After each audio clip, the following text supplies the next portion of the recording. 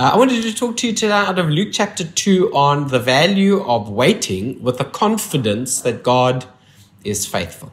In Luke chapter 2, there is a phenomenal little moment in Scripture where the parents, the mother and father of Jesus, Joseph and Mary, take Jesus to the temple for a customary responsibility to bring him for dedication and circumcision. And an amazing moment happens. I wanted to read that to you, and we can draw some value out of that on what it feels like when we're waiting and to keep our confidence alive that God is faithful. Sometimes the things we hope for are delayed or even altered, and sometimes we find ourselves frustrated or even disappointed in the journey along the way, only to later realize in hindsight that God has been at work. So Luke chapter 2, verse 25 says this about a man called Simeon. Now there was a man in Jerusalem called Simeon who was righteous and devout. He was waiting for the consolation of Israel, and the Holy Spirit was on him. It had been revealed to him by the Holy Spirit that he would not die before he had seen the Lord's Messiah. Moved by the Spirit, he went into the temple courts to worship. When the parents brought in the child Jesus to do for him what was the custom of the law as required, Simeon took him in his arms and praised God, saying, Sovereign Lord, as you have promised, you have been faithful. You may now dismiss your servant in peace. In other words, I can go home now. For my eyes have seen your salvation, which you have prepared in the sight of all the nations, a light for the revelation to the Gentiles and the glory of your people, Israel. Child's father and mother were marveling at what was said about him. And then Simeon blessed them and said to Mary, this child is destined to cause the fall and the rise of many in Israel, and to be a sign to be spoken against and for in the whole world, and that the thoughts of many hearts will be revealed. And in fact, there will be a sword that will pierce your soul too, prophesying even of his death. Now, what an amazing passage of Scripture that something happens when Jesus, who is God, and his parents who are chosen, come to church. And I'm being deliberate about that because another event happens in this little gathering, this little get-together at a temple, if you will. And Mary and Joseph are still reflecting on everything that's happened and the birth of their child, and the child is of a certain age. You have to do it within a certain time period. And here God is affirming and confirming and celebrating their journey. And what was Simeon's final moment is Joseph and Mary's starting moment, something in their hearts that prepared them. In fact, it goes on to say that there was another prophet in that same church service, Anna, the daughter of Penuel of the tribe of Asher.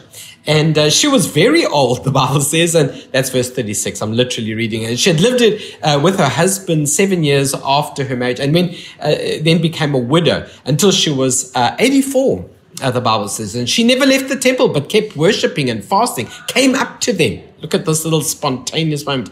At that very moment, she gave thanks to God, spoke about the child to all who were looking forward to the redemption of Israel. When when Joseph and Mary had everything seen and done according to the law, they walked away filled with wisdom, and the grace of God was on them. You know, there's something very powerful about that this little get-together happens in a temple. You wait while you worship, I think, is my first point. I think there is a power in just going and worshiping even in the wait. It's easy to be thankful after the receiving of a gift, but to be thankful even before, to watch and wait, is so powerful. And there are two examples of two people who waited, and God was faithful. Then they come together in this little church service, this little temple experience, this little baby dedication, this get together, and God just orchestrates people to put the next scripture or story in your journey. And I just wanted to encourage you to never isolate yourself while you're waiting. Don't lock the doors in your home and just sit and say, I'm not going to live fully because I'm waiting on something.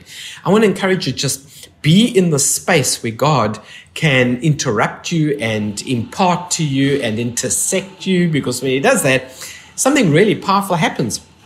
It's one of the reasons why I really believe in gathering just as much as I believe in this incredible thing we're doing now online. And so my first principle on how to wait is to worship while you wait. And the second principle is to watch while you wait. You know, Jesus told his disciples, watch and pray. I think sometimes watching, it means to watch over ourselves, yes, but it means to watch out for the Lord. When I was in Cape Town, I had the privilege of sharing over the weekend. The problem with the Old Testament is that people couldn't see God in their journey. Their eyes were blinded. They couldn't see it. They could only see the conflicts. They couldn't see the Christ in it. And we shouldn't be like that. We should watch and see that the Lord is good. And then thirdly, to witness, to be able to express while I'm waiting that God is good. It's strange that we seem to think that we can only be happy when we have everything we hope for. That's a lie. You can be happy, joyful, spiritually confident, even when you're waiting and you don't have everything you don't yet have everything you're waiting for. Our words. So I want to encourage you, don't let the joy be stolen because you're waiting for something. Celebrate where you are in anticipation of God's faithfulness for you, where you will be. And this little get together in church reminds me of getting together.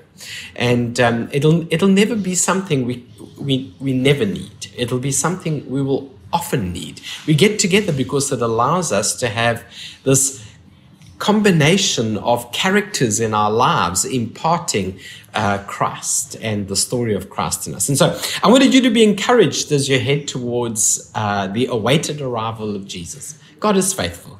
He will do what he has promised. The wait may be long, but he'll get to it.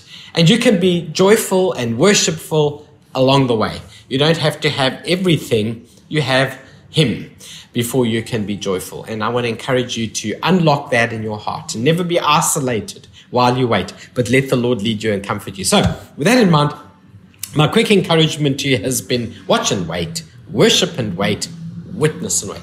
Should we take a moment to pray? And I'm going to continue our Advent journey on the daily devotions during the week as we make our way to Christmas. Let's pray. Father, we thank you so much that you are faithful. We thank you, Lord, that even while we wait, we can worship, we can celebrate, we can watch, we can witness. Thank you, Lord, that our confidence is in your character and we wait with assurance of heart. Thank you, Lord, that Jesus is the reminder that the wait is worth it, that you will send your Redeemer and your redemption at the appropriate time. And thank you, Lord, for the value of gathering, getting together, being in the temple, whether it's online, but especially in person, so that the characters of the story can come and impart the next steps. And we thank you for the work of the Spirit in us. In Jesus' name, amen.